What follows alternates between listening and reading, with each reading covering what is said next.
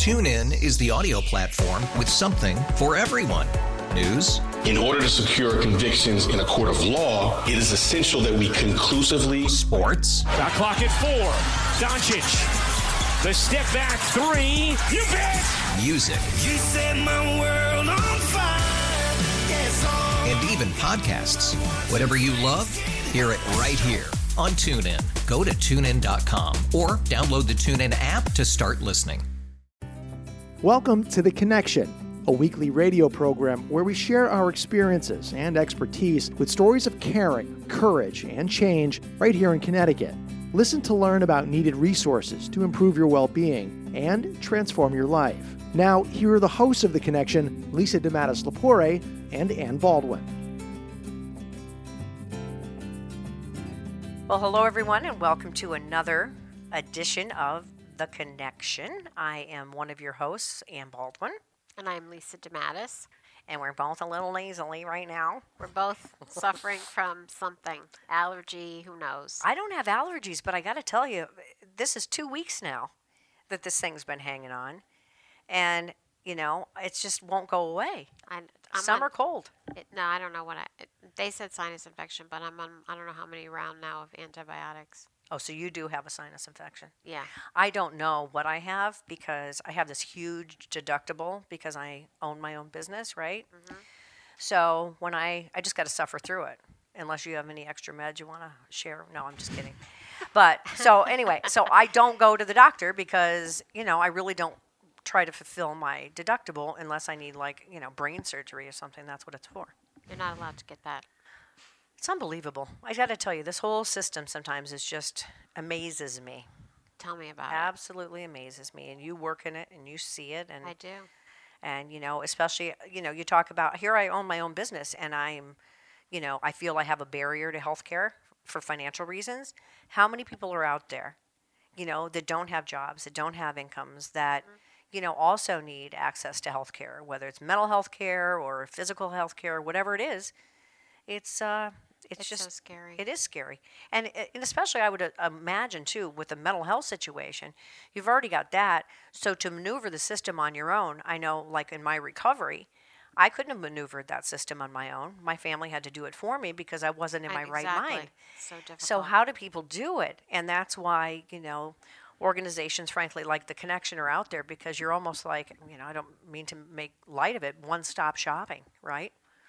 Well, we like to believe we are, yeah. We want to help people, you know, get through, help them maneuver the system and, you know, go back into the community and live successful lives. But part of that is learning how to maneuver all these things we're talking about. Right. Everyday life, all this stuff. It's a lot. How to get to step one. Exactly. Yeah. So I'm excited because we have in studio today Jessica Smith. And Jessica is the Deputy Chief of Clinical Development and Operations for The Connection. That's a very big title. Also, it's the Connection Center for Behavioral Health. So you've been doing this a long time, 14 years in overseeing mental health care for children and adults, but you're fairly new to the Connection, so welcome. Thank you. We're so glad to have Jessica on our team. Welcome Jessica today to the show. And Jessica comes with a wealth of experience that the agency was clearly lacking as we move forward in our new endeavor with our behavioral health centers. So I am happy to have Jessica here. Thanks. That's great. Yeah. So talk a little bit about, you know, what you've brought into the Connection to do, because the Connection's been around a long time. And, you know, Lisa, I think you've said this numerous times on the show as the president and CEO of the Connection. You know, you've got to change with the times. You've got to change like any company, change with technology, change with research, change with, you know, insurance reimbursements, all those kinds of things. So this is really, Lisa, from what I understand, you brought in Jessica as a change agent. Yes. And it's been so amazing. You know, today we had a meeting, right? We talked about where we've been and how we're evolving, and Jessica, you know, is filling us in and meeting with the staff and making some changes that are really improving the betterment of the clients that we serve and their families. And so the fact that Jessica in a small amount of time has done this incredible amount of work, I can't even think about. I'm excited to think about actually the future and what that holds. And, you know, she's going to talk to us today about, who she is and what she's done at the Connection to make us greater than ever. And I'm excited. Hard to imagine. So what are some of the things that you've been tasked with doing? It sounds like you've had a lot on your plate in a short period of time. So we've changed everything, including our name. We went with the Center for Behavioral Health because we feel like it better reflects some of the work that Lisa has been so generous in allowing me the opportunity to do with the Connection. The Center for Behavioral Health is, in our mind, is part of a larger medical home. So just like you were talking about individuals who have complex challenges in front of them, they need to navigate complex systems. So people come to the Connection for outpatient therapy. The center currently serves adults, so individuals 18 and older. In an outpatient way. So you have a high degree of independence. You're coming to a scheduled appointment like you might go to a scheduled appointment at your dermatologist. Mm-hmm. So the presumption is that you are organized and well enough to get to that facility. If you aren't well enough, you call 911 and an ambulance brings you, right? And so by design, outpatient is intended to serve individuals who are at a certain level of functioning. And yet, to your point, we do see people every day who are experiencing incredibly complex issues.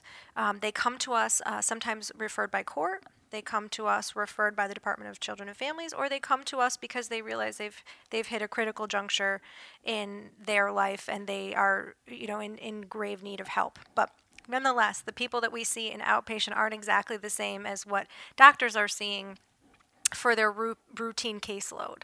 I think all behavioral health providers are of the mind that our patients' needs have become more complex over the years. And I'm not sure how true that is. I think that we have just needed to evolve and change to better meet the needs, right? So insurance is changing and people's entitlement, Medicaid expansion. There are less opportunities for organizations to have grant funding to do the services. There's a much larger focus on integrated care, but revenue generating programs. So programs that are fee for service, meaning you deliver a service and you bill an insurance company or you bill the individual who received the service, versus receiving a lump sum of dollars to provide services with a certain amount of staff and to yield, X, Y, and Z outcomes. Mm-hmm. It's a different approach. Much of the Connections business has been around grant-funded programs, and the focus from the board and from Lisa has been to continue to enhance the outpatient service line, and that's where we kind of landed on renaming and taking opportunities like this to talk about some of the things that we can do to help people. It's interesting that you talked about some of these people are referred by court, some people are referred by DCF. What I didn't hear you say is some people are referred by their primary care physician. Mm.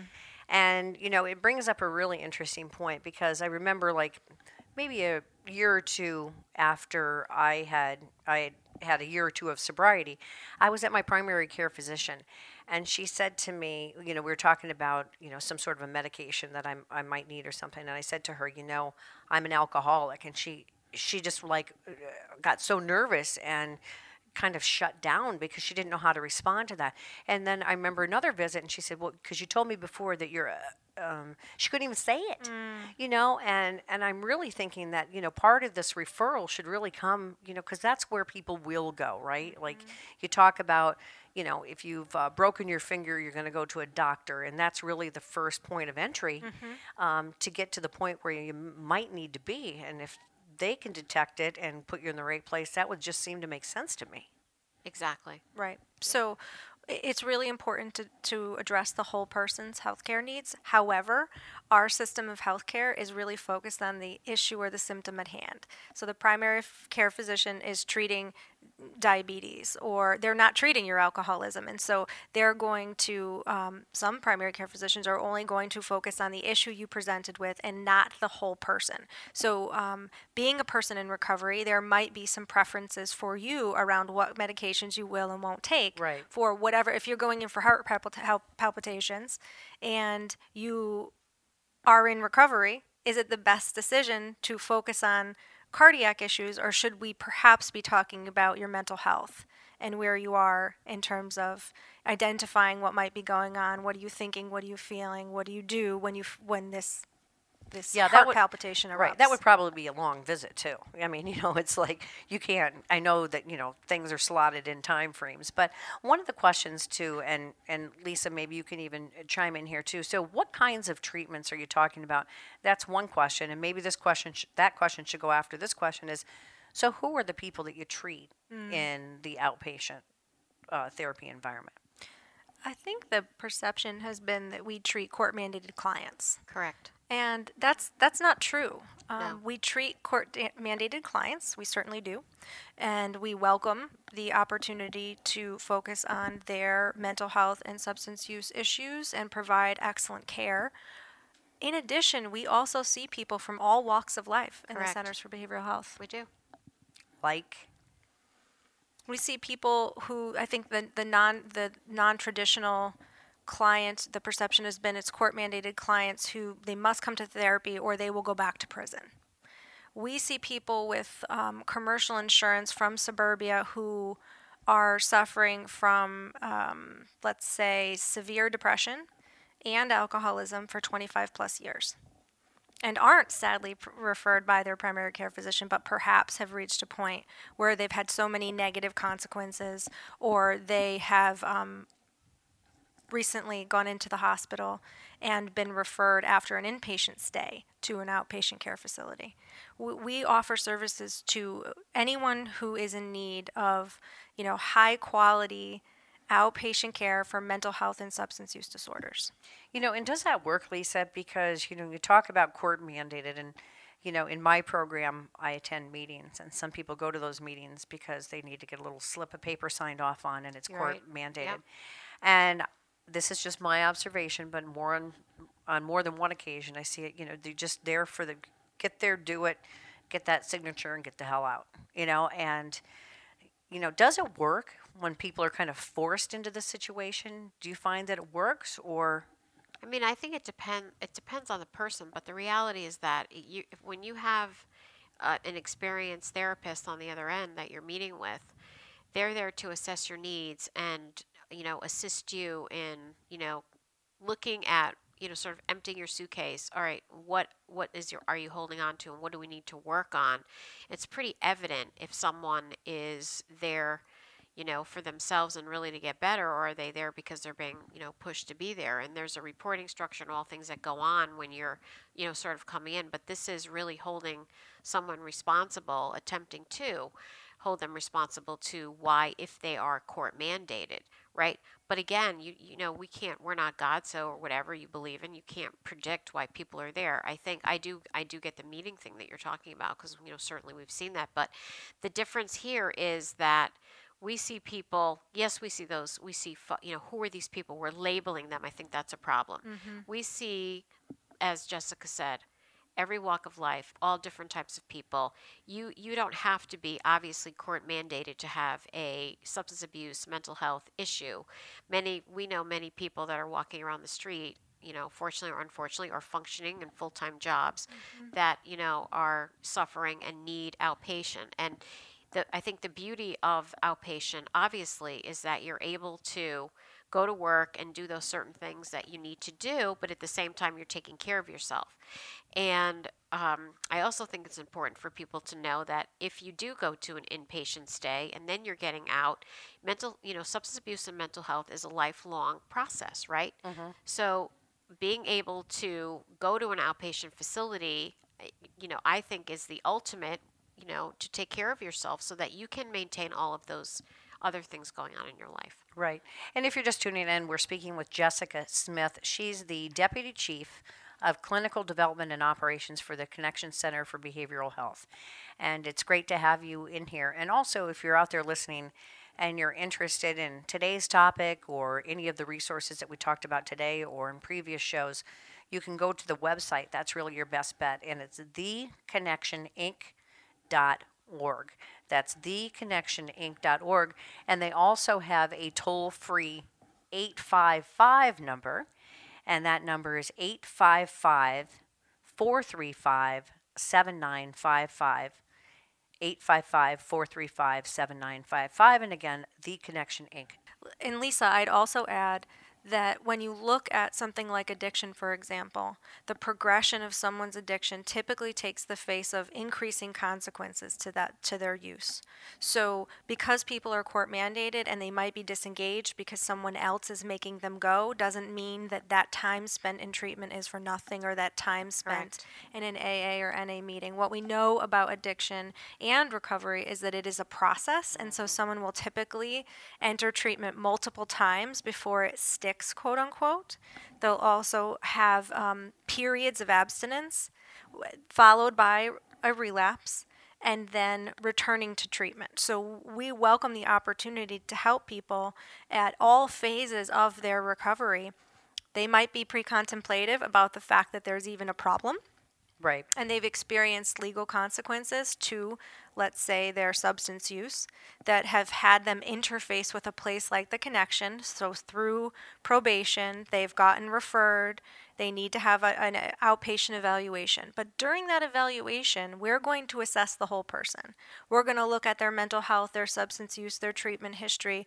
What are their needs at this time? We're going to take a solution-focused approach. We're not going to focus on the problems. We're going to focus on formulating a plan for them that's going to return them to their desired level of functioning. So court is the means by which they have intersected, arrived. right? They've arrived at our door, but we can leave that and say, we're glad that you found us. We call it in recovery planting the seed. Someone has to plant the seed. And if the seed doesn't always grow right away, or maybe the seed does, it's like anything else. But to your point, that's a really good point, actually, is that you're at least putting that nugget of knowledge. Or, for somebody who's in despair, maybe they haven't suffered enough consequences yet in their mind. They suffer more consequences, but they go back to where they should have been in the first place, right? So where are some of these centers that you run across the state of Connecticut at the Connection? We actually have 7 locations across the state. We have 2 in New Haven, 1 in Meriden, 1 in Groton, Old Saybrook, Middletown, and Norwich. And to enter services, they simply call to schedule an appointment. We'll do a full assessment, and we'll make recommendations about what's appropriate. So people don't need to worry about inability to pay. We have opportunity to work with them with a sliding fee scale. We accept all kinds of insurance. We accept Medicaid and Medicare. We're able to do that full assessment and make recommendations about what the next steps might look like, whether those be outpatient or they may be inpatient, depending on how they present. Okay. And one of the other things is, talk about a little bit, if you can, with medication management and how that comes into play. Because, again, editorializing from what I've seen, a lot of mental illness and people that I know with mental illness, they're treated with medication. And is that the right treatment? Maybe in some cases, but you're the expert. So our approach is medication in combination with therapy. So we have a very strong focus on the treatment. So what are the clinical needs of the individual, matching them to the right therapist, to the right level of care, how intensive, how many days a week, what does that look like? And then if medication management is appropriate, we do offer that in our centers.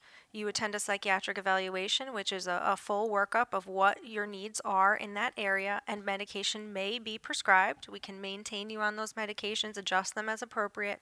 The focus is on treatment with medication as a component of the larger picture of things that we can offer. So again, these are the types of evolutionary steps that we've made at our behavioral health centers. And so we're offering a really plethora here of services and availability statewide for folks to come in and really seek the treatment that they need. And, I think sometimes the first step is just giving us a call and reaching out and having us do an evaluation on you and, helping you find your way. You've been involved at the Connection for how many years now, Lisa? 27, I think. 27. Yeah, 27. From CEO to CEO, 27 years at an organization. Now you're the president and CEO. Was it hard for you to say this has to change? I mean, this is a huge overhaul. I mean, no, not at all. It's not hard because, the ability to see the agency grow from a point of where we are now, not the mom and pop that we were, staying in tuned with what the trends are in the state, understanding, being up in the legislative office building, talking to my peers in the state. Also having the experience of, at one time I ran the centers way back in the day. And so understanding the clientele, understanding the needs, and also doing my own research on what we need to do as an organization to stay in front of this crisis that we have. It's not getting better, right? We know by our waiting list, we know by what we read every day. I knew we needed to go there, but again, we're only as good as the staff that we bring on board, and, having the skills and the ability and the people, behind the scenes, like Jessica and her amazing team, to really, push this over. So no, it's not. I mean, this is what our organization is about, evolution, and we are in an amazing phase right now of this organization and moving fast forward and doing the right thing for our community. So it feels great, and it's been awesome. It's been amazing. And you bring up a good point. You said for our community. And so whether I'm seeking treatment at the Connection or not, I'm benefiting from it. And so is everybody else out there in our state and in our environment. So there's a benefit to me too, that people with mental illness are getting the right types of therapy and getting the right types of care. So the social benefits of that, I got to tell you, I remember probably 25, 30 years ago when I was doing a story at Channel 30, and I was in downtown Middletown, and I could not believe the environment and the folks that I saw that were walking around downtown Middletown. Now you fast forward to today. So a perfect example of progress, treatment, and talk about the benefits to our listeners out there who say, why am I listening to this? Nobody I know, and I don't have mental illness. What's in it for me? Why do I give a crap? Two things. One, you would be very surprised, perhaps, then, to that individual. They would perhaps be very surprised at how many of their friends, neighbors, and loved ones do have substance abuse and mental health issues. That really speaks to stigma and how people don't, openly share as often as perhaps they don't feel safe. So as often as we might think that they have major depression, or they have anxiety, or they're an alcoholic in recovery, or they're not in recovery and they desperately need help. So I think people would be very surprised to know how many of the individuals around them in their closest circle do in fact have mental health and substance use disorders. The other thing that I would say is that the worst thing that we can do is not provide services to the individuals. One of the worst things that we can do is underestimate how many people around us are suffering from mental health and substance use disorders. So someone who is saying, what's the point, is missing the point that so many people around you, your loved ones, your neighbors, your friends, your family, have mental health and substance use disorders and are not talking about it because of stigma. Let me ask you this. Is there a way, because you're the experts here, is there a way to check in with somebody? I just had lunch with someone I hadn't seen in a long time. Is there a way that I could kind of check in and just, is there a question you can ask somebody just to see how they're doing, or do you just say, how you doing? I think you ask, and you're willing to listen. You're really willing to listen to the response. Because I did that, today I asked, how are you? Because I had lunch with somebody a couple of weeks ago, and they said, how are you? And they kind of leaned across the table and looked at me. And they were looking for more of a response than, I'm great, or I'm okay. No, how are you? Like, they wanted me to talk. They were checking in. And I think we need to do that more with people. We just assume that everybody's okay. And they're not. Right? Absolutely. I mean, I think of just the weekend, or, when I'm not in quote unquote work, which, we're always working, and just the people that I spoke to in my own life. You're always hearing about, it's pretty rare not to hear about someone who's suffering from mental health or addiction or some type of struggle. And I think that it happens all around us. I think or maybe it's people are talking somewhat about it more now because it's more acceptable, like the Me Too movement. Everybody knows, that, this happened to me, or, people are having these discussions. But again, I think it's, like Jessica said, it's more prevalent than people understand or know. And there are people who don't want to share. The worst thing that we can do is not provide services to those people. Exactly. Right? So people who are in need, they deserve the opportunity to receive services. They do. So, the first thing is many people suffer from mental health and substance use disorders, far more than we think. And the second is those individuals they have the right to receive services and to not be stigmatized. And so when you talk about your experience seeing Middletown evolve over time and the access to services improve, we are certainly proud to be part of that picture. But as a society, if we did not continue to have this be a focus and we did not continue to provide it as a resource, it absolutely would have an impact and does as we cut services on all of us. Mm-hmm. And how do you know the severity of your potential problem? Is that part of what you or folks are trained to do at the Connection? You can assess, whether it's depression or whether it needs to be, there's some sort of a prescription to level people out. I mean, that's part of what you're trained to do, right? Because yes. I'm certain there's different levels of all of these things. So one person might be a milder case than somebody else who might be a more drastic case, but that's why you're talking about it might be inpatient, it might be outpatient. It just depends. You really treat the individual based on what they need. We do. So our assessment is individualized. However, we do ask a set of questions to assess someone's history as well as what's happening right now in the moment. So what is your mental status at the moment? And by history, what has happened around your family? Is there a history of substance use and mental health issues there?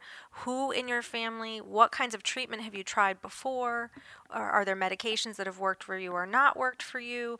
Do you have preferences in terms of the gender of the therapist you work with, the type of service that you receive, the setting in which you receive it? We try to be as standardized in our risk assessment as possible. So what kinds of risks do you present now? That's why I said anyone can come in and have an intake assessment, and depending on what their needs are, we will match them to whatever services they are, ours or others. We know the resources that are available out there as well.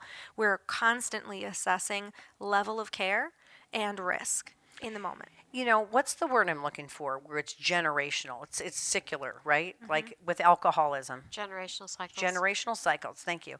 So my grandfather was an alcoholic. My dad's an alcoholic. I'm an alcoholic.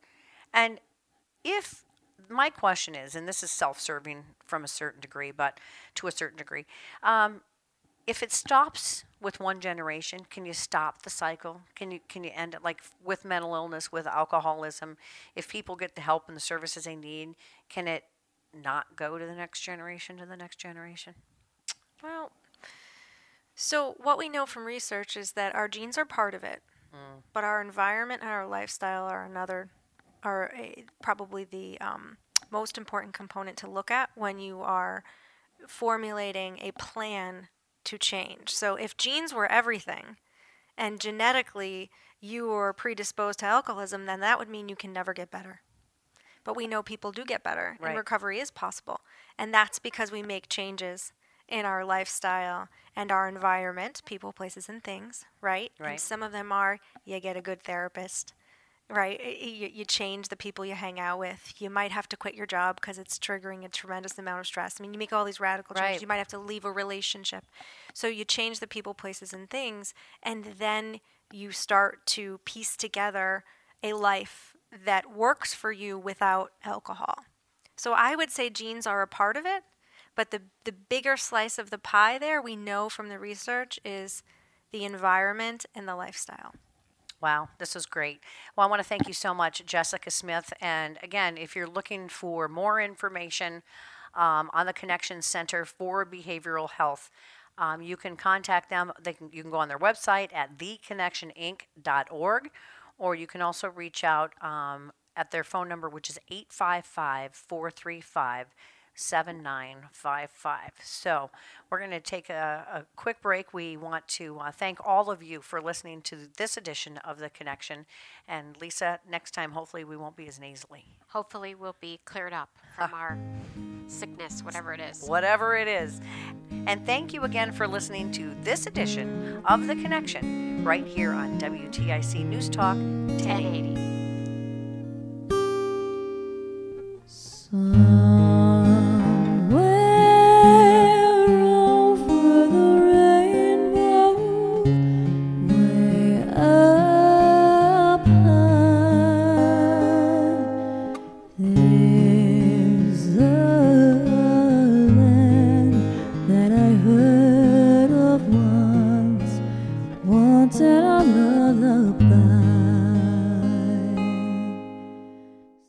TuneIn is the audio platform with something for everyone.